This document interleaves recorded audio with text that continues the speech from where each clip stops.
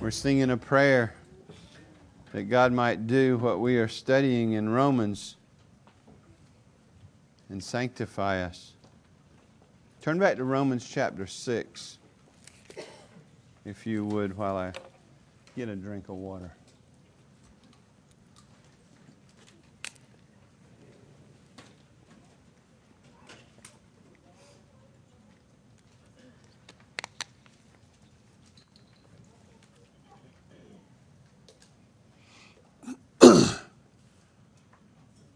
We're in chapter 6 of the book of Romans. If you're new to Grace Church, this is our habit to study through books of the Bible. We occasionally do different things, but we'll have topical things sometimes. But most of our time is spent working our way through books of the Old Testament and the New Testament. And right now we're in the middle of a study in Romans in chapter 6. Some of you think I move slow when we're going through books. I was listening to one preacher this week as he was talking about the beginning of Romans chapter 6, and he said, this is our 100th time meeting in the book of Romans. He was in chapter 6. Donald Gray Barnhouse preached about 530 messages in the book of Romans. So we're not moving slow.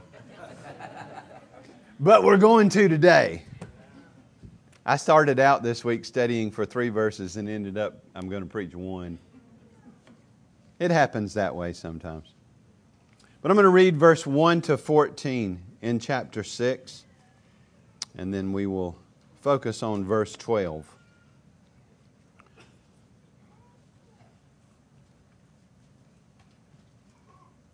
After teaching us about justification by faith alone, in Christ alone, the second Adam, and after that contrast between the two, he says, what shall we say then? Are we to continue in sin that grace may abound?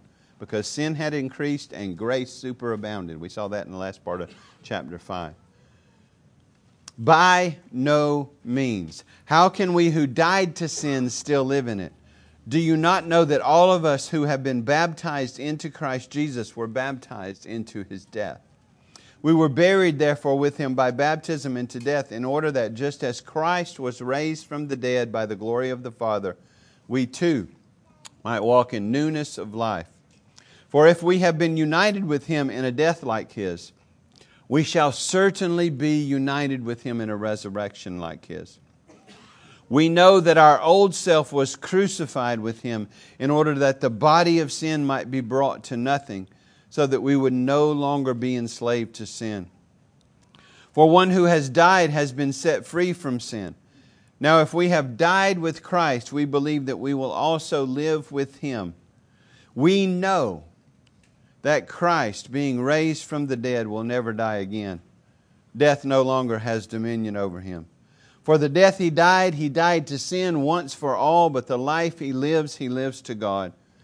So you also must consider yourselves dead to sin and alive to God in Christ Jesus. Let not sin therefore reign in your mortal body to make you obey its passions.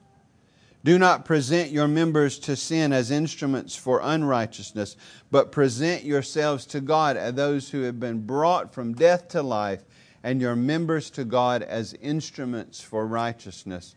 For sin will have no dominion over you, since you are not under law, but under grace. Thus far God's Word. Let's pray together. Lord, we need You to apply Your words to our heart. This is the very Word of God, the Word You inspired through the Apostle Paul. May Your Spirit work in each of our hearts, that we might believe it, that we might rest in Christ, and that we might grow in living for Your glory. So help me to preach Your Word in the power of the Spirit. Wake us up and empower us and help us to hear Your Word in the power of the Spirit. Help us to understand it, therefore, and love and trust You. Live for Your glory. So bless the preaching and the hearing of Your word. It is in Jesus' name we pray for it and trust for it. Amen. We want things to be quick and easy, don't we? Fast food, microwaves, jump in the car and go. The world pushes us in that direction. 30 days to your dream body. Well, that's a dream, all right. No exercise, no dieting. Just take this pill, or drink this drink, or sign up for my program. I will make it easy. Not much in this life is really easy, is it?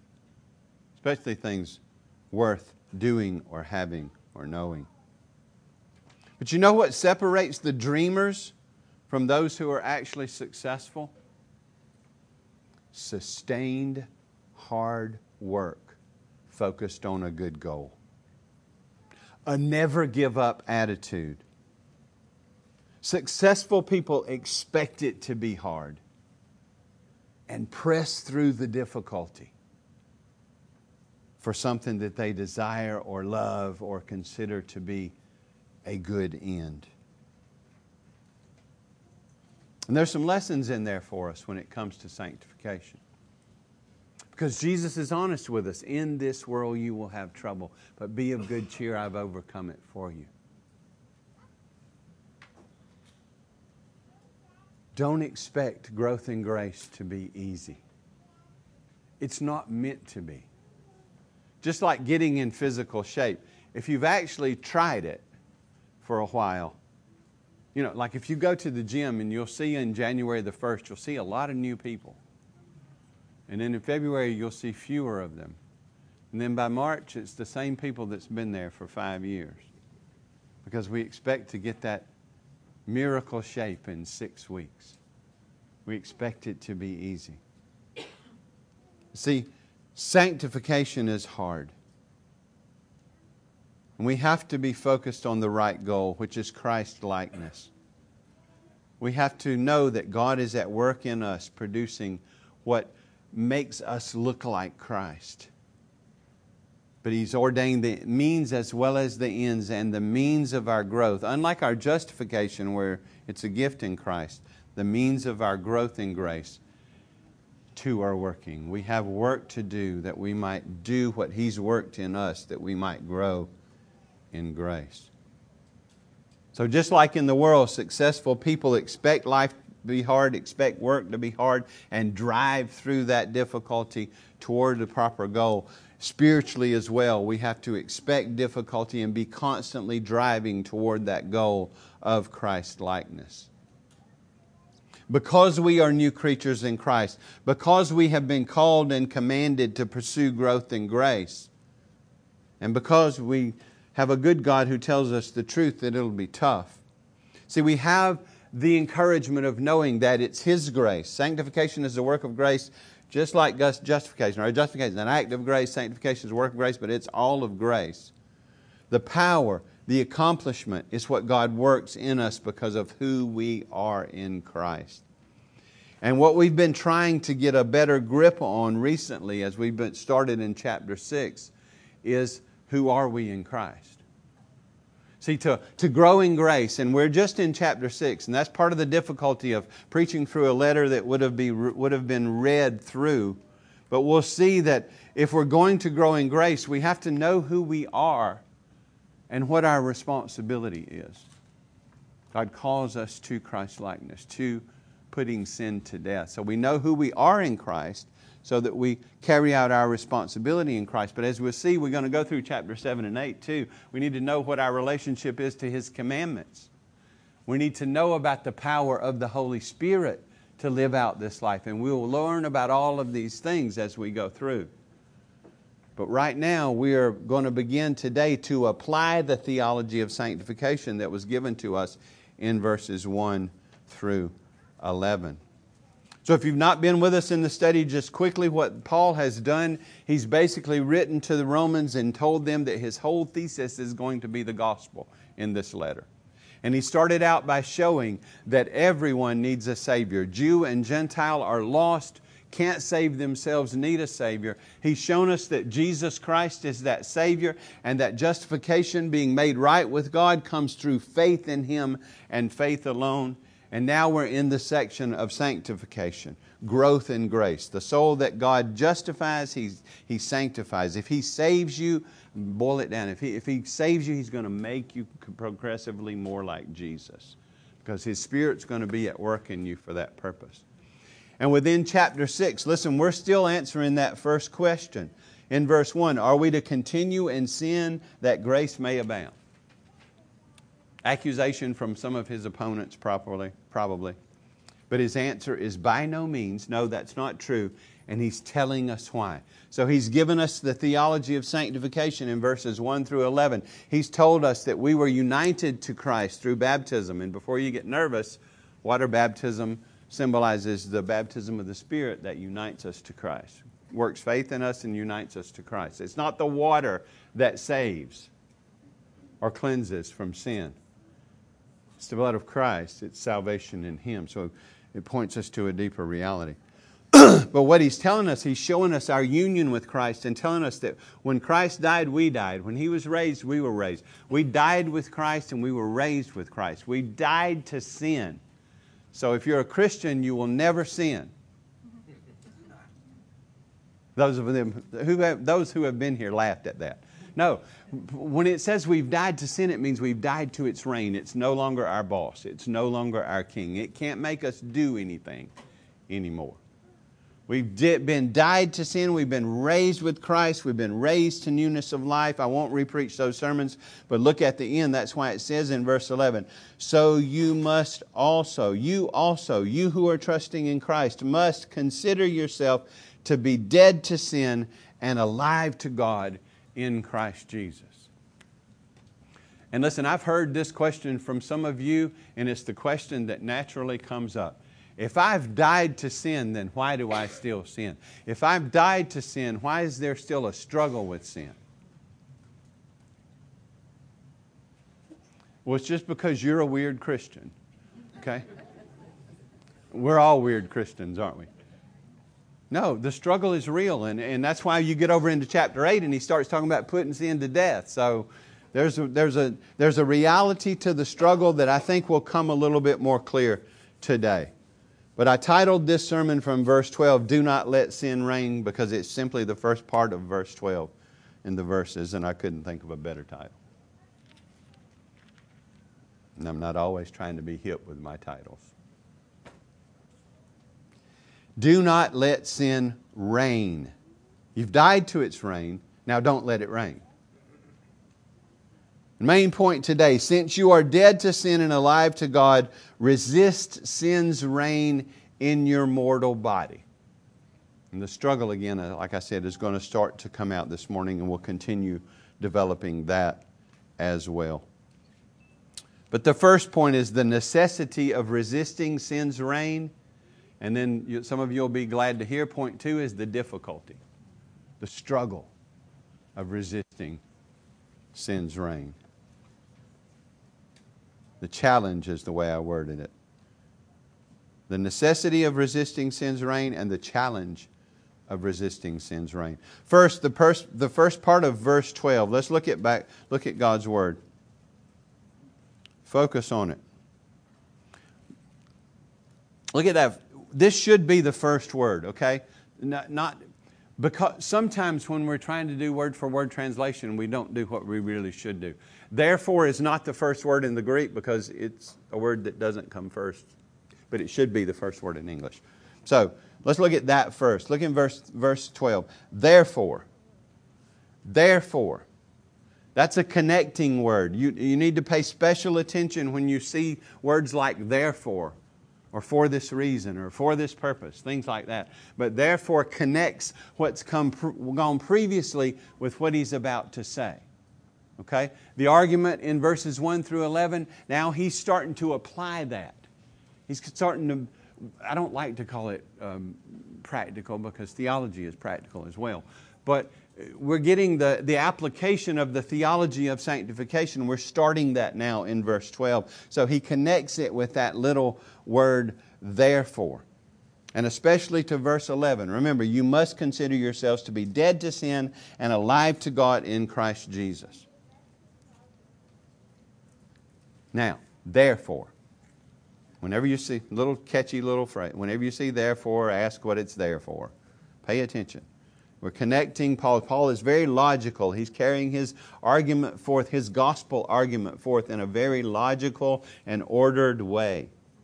And we're taking another step this morning as we seek to apply what he's taught us in 6:1 to 11 to our lives. And so he says, therefore, and here's the command. Here it says, let not sin reign in your mortal body. The New American Standard and some other translations word it right correctly. Therefore, do not let sin reign in your mortal body. Since what I've just said is true, and since you have died to sin and been born again, you're alive to God. Since you've died to sin's reign, don't let it reign anymore. Remember, we talked about emancipation and slavery, and some of the slaves had a hard time believing the good news, and they still lived under their masters longer than they should have. Well, Paul's saying, believe the good news. You've died to sin's reign, so don't let it reign. And listen, this is a present active command. What does that mean? It's a continual duty. It's not just a one-shot deal. You don't just get one day, you're converted, and you say, okay, sin, don't reign over me. Oh, good, I'm glad I'm done with that. I can move on. It's not that. It's a present active, which means a continual duty, not just one shot. So what he's saying is be continually vigilant, be watchful, be prayerful, be in the fight. And don't let this bully you anymore. Don't let this tyrant rule over you anymore. Because you're no longer under sin's reign. See, because the gospel is true. And let me stop right there. What is the gospel? Because some of you may not even know Jesus Christ this morning. Paul answers that question for us in 1 Corinthians 15 when he tells them and reviews for them the gospel that he preached, the gospel by which they were saved if they held fast to the truth. Right? What truth? Christ died for our sins. All of that sacrifice and ceremony and picture and prophecy in the Old Testament with the lambs and the blood, all of that was covering and pointing forward to the Christ, the Lamb of God, Jesus, the Son of God, who would come and save His people. And so when He was on that cross, after living a perfectly righteous life, deserving only blessing, He went to that cross, took our guilt, and He died and took the hell we deserve upon Himself. He took the wrath we deserve on Himself. He died for our sins. The punishment due us went on to Him on that cross. And before He left the cross, He said, "It is finished."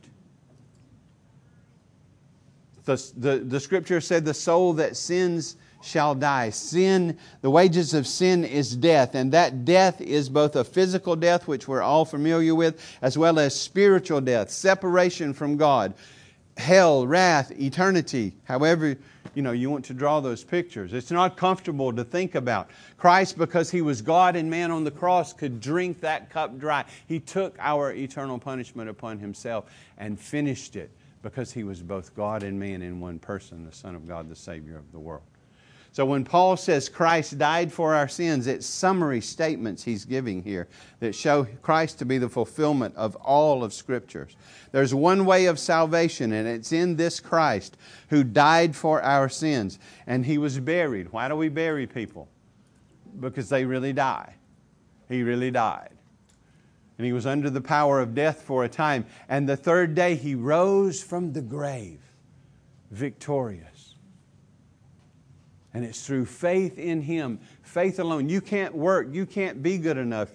You can never fulfill God's law in thought, word, and deed. So you must repent, turn from thinking your own thoughts and going your own way and thinking you'll do your own thing, to turn to God and receive His Son as the Lord, as your Lord and Savior, as the one who will forgive your sins. See, Christ died for our sins. He was buried. He was raised the third day, and that proves the gospel true. And the resurrection of Christ is the most provable fact in history if you don't use a double standard. He's been risen, and now Acts 17:30, He commands all people everywhere to repent, to trust in His Son, the Lord Jesus Christ. See, we have a Savior who achieved all of our salvation and who gives it to us as a free gift through faith, and even works that faith in us by His Spirit when the Word gets into our heart, that gospel of Jesus Christ. So that we're connected to Christ through a faith union, die with Christ, hidden with Christ, declared righteous on the basis of Christ, and grown in grace. See, because the gospel is true, and because Jesus died and rose from the grave, and because we are in Him, we have died to sin's reign. Therefore, do not let it continue to reign. So we're not preaching sinless perfection here. And we'll continue to deal with that because we see our duty to put sin to death, and sinless perfection, people can't make sense of that. But we're one with Christ. We've been united to Him. We died and were raised with Him. We have new life. We are new creations. Everything we've been talking about. We are forgiven through faith. If your trust is in Christ, you're forgiven for all of your sins. You're clothed in His righteousness. You're adopted into His family because you've been declared righteous on the basis of Christ. See, we have a responsibility now, since the reign of sin has been broken, to believe that and to live in the light of that, which is to put off the old and on the new. We're going to talk more about those things. But look at Ephesians 4:17-24, and let me read that right quick. Paul, writing to the Ephesian Christians, same guy who wrote Romans, he says, "Now this I say and testify in the Lord, that you," he's talking to believers, "that you must no longer walk as the Gentiles do." And here he's using Gentiles as unbelievers, right? "I say and testify in the Lord that you must no longer walk as the Gentiles do, in the futility of their minds. They are darkened in their understanding. They are alienated from the life of God because of the ignorance that is in them due to the hardness of their heart. They have become callous and given themselves up to sensuality. They're greedy to practice every kind of impurity." But watch this. "That is not the way you learned Christ," Paul says, "assuming that you have heard about Him and were taught in Him as the truth is in Jesus." Now here it is. See that little word "too." This is how God applies that salvation. This is our responsibility once we've come to Christ, been saved and declared righteous on the basis of His work. We've been united to Him. It's now our responsibility, watch this, to put off your old self, which belongs to your former manner of life and is corrupt through deceitful desires, and to be renewed in the spirit of your minds. How's that happen? Word of God. "And to put on the new self." Look, the born again self, the new creation self, who you really are, your spirit, your inner being. Look at this. "To put on the new self, created after the likeness of God in true righteousness and holiness." So because we've Christians, not in order to be, because we have been forgiven, because we have been cleansed from our sin, because we are clothed in His righteousness, empowered by His Spirit, have the Word of God. We are now His people. We died with Him and were raised with Him. We're dead to the reign of sin. Because all of that is true for us, we have a gospel responsibility, verses 22 and 24, to put off the old man or the old self and to put on the new self. And that's what we're going to be talking about as we move through the rest of chapter 6 and 7 and 8. Peter says it this way, after rehearsing the good news. In 2 Peter 1, he says in verse 5, "For this reason," for a gospel reason, "make every effort to supplement or add to your faith virtue, and to virtue knowledge, and so on. So our responsibility as followers of Christ, as believers, as those who are united to Him, point you back to the previous sermons if some of this is not making sense. But because we are Christians, now we have a responsibility to make every effort to grow. To put to death the deeds of the old man and to embrace the deeds of the new. See it there? Make every effort. Paul said, put off and put on. Just give you a tip. If you have a sin you're struggling with and you're trying to be free of it, it's not enough to try not to do it. To try not to think about it. I'm just not going to do it anymore. I get up this morning, Lord, I'm not going to do that anymore. No, it's like a part in the engine. If you're going to take one out, you've got to put one in. You have a broken spark plug. In order to fix it, yeah, you got to take the old one out, but you got to put a new one in. So you have to replace it with something. In order to put off, you have to put on. To make every effort. See, we have a responsibility that flows out of the gospel. This is not legalism. This is growth in grace.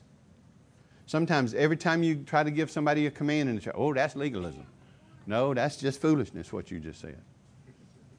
If the command is rooted in the gospel and flowing out of the grace of God in Christ, it's what God calls you as His children to do. The gospel makes a difference in our lives. We have a responsibility that flows out of the gospel and it affects our lives. And Paul is saying, look, you have everything necessary for this in Christ. If you're not in Christ, you don't have everything necessary. But if you're in Christ, you have this responsibility. Do not let sin reign in your mortal body. So make every effort, Peter says. Fight for holiness out of who you are in Christ, not in order to be accepted. That would be legalism. Be more and more and more who you are in Christ. So do you see it there? The first part of that verse, our responsibility as Christians is to not let sin reign anymore. And we might have to come out from under some delusion. We might not be fully rooted in the gospel. Maybe we believe we can't help it. I just can't help it. I didn't mean to do it. Well, you didn't mean not to do it. Right?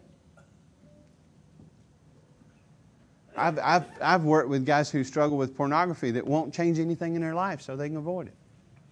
They just want God to touch them with a magic wand. No, He commands us to repent and He empowers us to repent. And He expects us to take reasonable steps in order to do that. Let not sin reign in your mortal body. That is the ongoing command for us that flows out of the gospel. It's right there in your Bible. We've already talked about justification. We're already His children. We're already converted. Right? Now we're talking about sanctification, which is growth in grace. And Paul says, because of who Christ is for you and who you are in Him, let not sin reign. And listen, he's going to continue talking about this and telling us more and more about how to do it. Right? But this morning I just wanted you to see and own that command. You died with Christ to sin, so sin doesn't reign over you, so don't let it reign. By, and we're going to talk about means, knowing who you are, right? Knowing what your responsibility to God commands is. Knowing who the Spirit is for you, leaning on the Spirit. You have everything necessary for life and godliness in Christ Jesus. Through His Word, through His Spirit. Paul says, based on the gospel being true and who you are in Christ in your union with Christ, do not let sin reign. Peter says, make every effort. So, one of the implications of that, quietism is out. You might not be familiar with that 17th century heresy in those terms. When I say this, you'll be familiar with it. Let go and let God is out. That's where it came from. The idea behind this heresy or quietism or the philosophy of let go and let God. The idea is that we should quit striving for sanctification and for holiness because this is something only God can bring to pass in our lives. So we just need to be quiet, and sometimes we do need to be quiet. Like especially if you're thinking about saying let go and let God, just be quiet. No. So we just need to be quiet and let go and let God and wait for God to do it in us. So go down to the gym and purchase you a gym membership and then sit at home and wait for it to happen. You'll be a donut, not a rock. No. Let go and let God is unbiblical. It's heresy. It's not the gospel. We can see that from the command here in verse chapter 6 that we have a responsibility to not let sin reign. That Peter says we have to make every effort to grow. That Paul says we have a responsibility now as Christians to put off the old man and on the new man. God says we have everything necessary for this. That sin is no longer our master, so don't let it reign. So should we let go and let God? No, we need to trust God. We need to believe that sanctification is a work of His grace and He's working in us to will and to do according to His good pleasure. But then we need to will and to do. Jesus said, stay here. I'll go take care of it all, but you don't move. No, He said, follow me. Follow me. And that's really all Paul's getting us to do is follow Him. Make every effort. Do not let sin reign. You are dead to sin and alive to God. But there's a transition. But it will still be tough. Second point. Look at number 2. The challenge of resisting sin's reign. Look at the second part of this verse. So, let not sin reign, therefore, here we go, in your mortal body to make you obey its passions. Isn't it interesting? And some of us have struggled with this, and I've tried not to get too far ahead and just let you struggle for a little while. It's interesting, though, that it's the indicative, the statement of fact to us is you're dead to sin now. You're in Christ, you're dead to sin. But it's interesting that you're dead to its reign, but now He says don't let it reign. You're dead to its reign, so don't let it reign.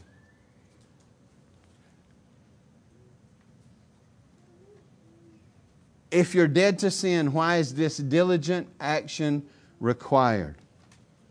We'll look back at verse 12 again. Therefore, let not sin reign in your mortal body. You hear the ominous music? The villain just entered the room. In your mortal body.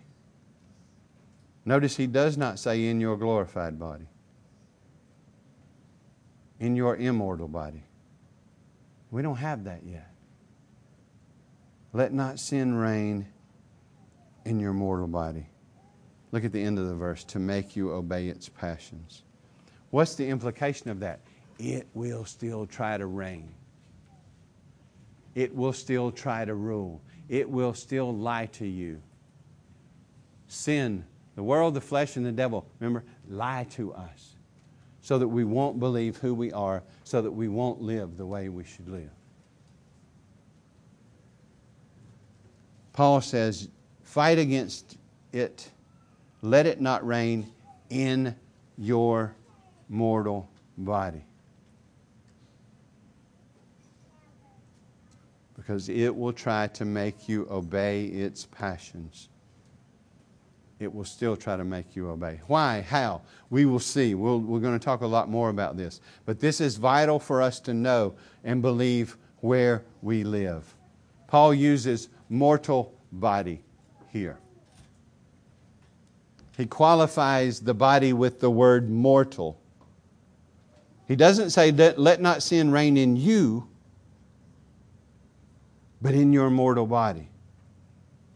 He draws a distinction there. Let me just say this. Redemption has not been applied to your physical body yet.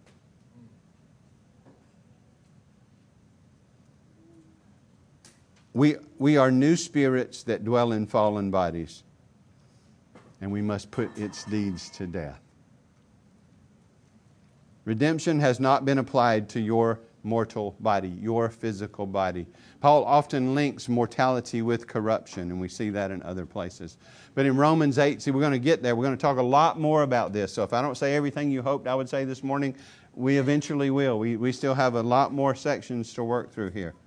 But in Romans 8, 23 to 25, it says, not only this, not only the creation, he's already talked about the creation groaning in anticipation of the revelation of the sons of God, right?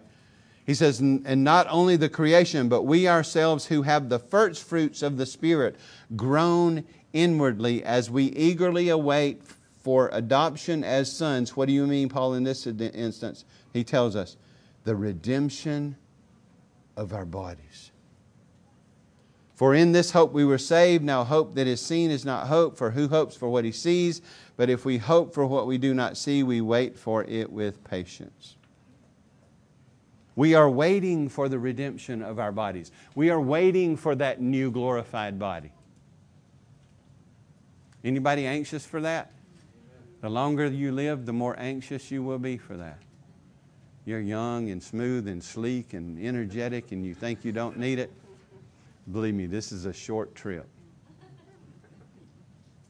Enjoy, because it's a short trip. Life goes by fast. We're waiting for the redemption of our body. Our mortal body still has the ruts of the old man in it. Our mortal body still has the sinful habits and thought patterns of the old man ingrained in it. The old man is dead, crucified, but he left a lot of sinful habits behind that must be mortified. If you were raised in the country, you're familiar with driving on dirt roads. If you're not, maybe you've never seen a dirt road. I know a city where the bypass is a dirt road. But if you drive on a dirt road in the rain when it's all wet and muddy, what's going to happen is you put ruts in that road. You'll see wheel tracks down the road. And then the rain stops and the road dries, and guess what? Those ruts are still there. And if that person who went down that road when it was wet and gushy, if they ran off the road, and now you're going down that road, and your wheels are in those ruts, guess what's going to try at least to happen? It's going to take you in the ditch. See, we have a lot of mental ruts left. We have a lot of habits left and sinful patterns that seek to guide us into the ditch of sin. And we have to put those to death. See, you used to be a sinful dead spirit in a sinful dead body. So when we're talking about new creation and new people and all of that, we're talking about the real you, the inner you, the spiritual you that inhabits these bodies. But don't make the mistake of thinking that the physical body has been redeemed yet. It hasn't. It will still try to guide you. You still have a lot to put to death, the remnants of the old man. It still has those sinful thought and habit patterns ingrained. The mortal body, what does that mean? The flesh and bones and blood we currently inhabit. A few things to draw out here. Look at that phrase. Let not sin therefore reign in your mortal bodies. Well, what does mortal mean? Not immortal. What does that mean? This body is dying. It will die. If Christ doesn't come back, this body is going to die. We are immortal souls, but we live in dying bodies. Good news about that for believers is it's a temporary condition. Someday we will have a body that matches, right?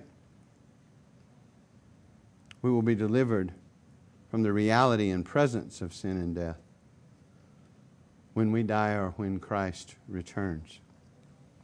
It's a dying body. Number two, it's a sinful body. Sin remains in our mortal bodies.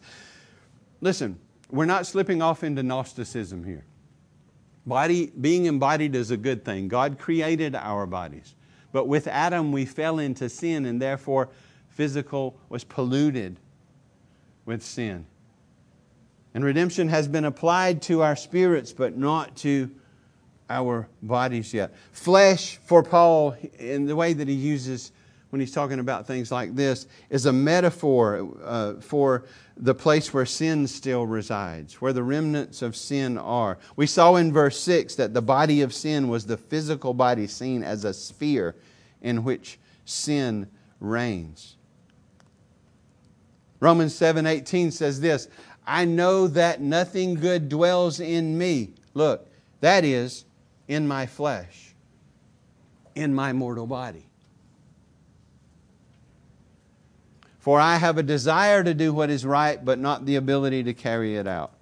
Paul had a desire to be perfect, but not yet the ability. He, like us, need the gospel every day. In verse 24 of chapter 7, wretched man that I was. Is that what that says? Wretched man that I am, who will deliver me from this body of death? Praise be to God through Jesus Christ our Lord. While we are in, therefore, these mortal bodies, sin will remain in these mortal bodies, and therefore there will be a struggle between the flesh and the spirit. Little s spirit, that new us that wants, like Paul, to live perfectly for Christ, but is frustrated by the fact that it can never seem to walk it out. Another spirit comes into the picture, the Holy Spirit. We'll see that in chapter 8. We need to know who we are. We need to know our relationship to His commandments. We need to know the power of the Spirit, and we'll get there. But while we're in these mortal bodies, sin will remain in these mortal bodies and in this mortal flesh. There will never be a time in this life when we attain sinless perfection. So, you can stop singing those hymns and reading those books, and there's a lot of confusion in higher life. Keswick theology. We'll talk more about that later. So, these bodies are dying. They're sinful. We're new creatures that inhabit them. So there's going to be a struggle. But number 3, sin must be checked. Now, it must be checked. Its reign must be thwarted. And again, we have everything necessary to grow in that. But sin's reign must be thwarted, or it will reign. Verse 12, let not sin therefore reign in your mortal bodies to make you obey its passions. Again, it will be the world, the flesh, and the devil is constantly trying to get you back into that place where you operate on the basis of I can't and I can't help it, so that your life looks no different than it did before you were a Christian. God's not going to allow that to happen. The ones He justifies, He also sanctifies. So while we may not be perfect yet and need the gospel every day, we will be different if we know the Lord Jesus Christ, because His Spirit will work in us to fight against this reign of sin. So sin must be checked. It still seeks to be a bully. It still wants to make you do what it wants you to do. But you are a new creature in Christ who's died with Christ and been raised with Christ and empowered by His Spirit. You are a new creation, so you have the ability to say no to its reign. Remember I said last week, you never have an excuse for your sin. You'll not walk in perfection, but you'll never be able to say there was an excuse for it. 1 Corinthians 10:13, there's always a way of escape. Talk more about that later. Sin in our lives, we have a responsibility to do exactly this. Let it not reign. By knowing the gospel, by owning our identity, by leaning on the power of the Spirit, we can grow in mortifying sin and putting it to death in this mortal body in which we live. Number 4, Paul is contrasting the present bodies with our glorified bodies. I've already hinted at that. Philippians 3:20 and 21. But our citizenship is in heaven, and from it we await a Savior, the Lord Jesus Christ. Now watch this. Who will transform our lowly body, this present mortal body, to be like His glorious body, immortal body, by the power that enables Him to subject all things to Himself. So while there's great struggle between the flesh and the Spirit as we live as believers in this life, there's encouragement because sanctification is a work of God's grace and He works in us, renewing and enabling. Remember our definition. And He will finish the work He's begun. So it's not, you want to be discouraged, ask if you're perfect. But just look for signs of growth. Read 1 John and look for signs of growth. It's not whether you're perfect in those things, but are those fruit. Look at the fruit of the Spirit. Is there fruit there? Am I growing in being loving toward God and man? Right? Being patient. All of the list. But there is great hope because of Christ's resurrection. One of the things Paul does is he teaches us about Christ's resurrection, and then he shows us that because Christ has been raised, we too will be raised. And someday we will have that glorified body. We will have that immortal body. We will have a body that matches our spirit so that there will be no more struggle between the flesh and the spirit when we're with Him in the new heavens, new earth. But he says this in 2 Corinthians 4:16-18. Because of the resurrection, Christ and then us in Him, he says this. In the midst of the struggle, he says, so we do not lose heart. Now watch the two selves here. Though our outer self, though this mortal body, this flesh, is wasting away, our inner self, the real you, is being renewed day by day. For this momentary light affliction, life in this world as a believer, is preparing us for an eternal weight of glory beyond all comparison. As we look not to the things that are seen, but to the things that are unseen. For the things that are seen are transient, including these outer selves, but the things that are unseen are eternal. Paul is saying to us, because you are a believer, you have a responsibility. Now God, remember, it's because of God that we were born again. It's because of God that we're in Christ. We died with Him and were raised with Him. We're new creations with a new heart and a new spirit and a new law at work in us. But we live still in imperfection, in mortal flesh. We have a responsibility to, therefore, verse 12, not let sin reign in our mortal bodies. And we're going to continue talking about this as we move on. But today we see that the Lord not only commands success in our growth in grace, in our sanctification, not just struggle, but He guarantees it since He works in us to will and to do according to His good pleasure. And everything He's done for us in Christ, in justifying us, in sanctifying us, in converting us, everything He's done is fruitful. Based on who you are in Jesus Christ, work hard to grow in grace. Expect difficulty. Every day believe the gospel so that you know who you are. And press through for the glory of God into Christ-likeness, into being like Him. So rest in Christ and know that you are dead to sin and alive to God in Christ Jesus. Now, yes, you still live in these mortal bodies, so depend upon the Spirit of the living God in everything you are and He has provided for you in Christ. And in that way, you will not let sin reign in your mortal body to make you obey its passions. And again, we'll move forward as we look at this next time. I want to close with a quote from John Owen that is true. Heed it and pay attention. As a Christian, he says this: be killing sin, or sin will be killing you. Take it seriously, child of God. To live is Christ.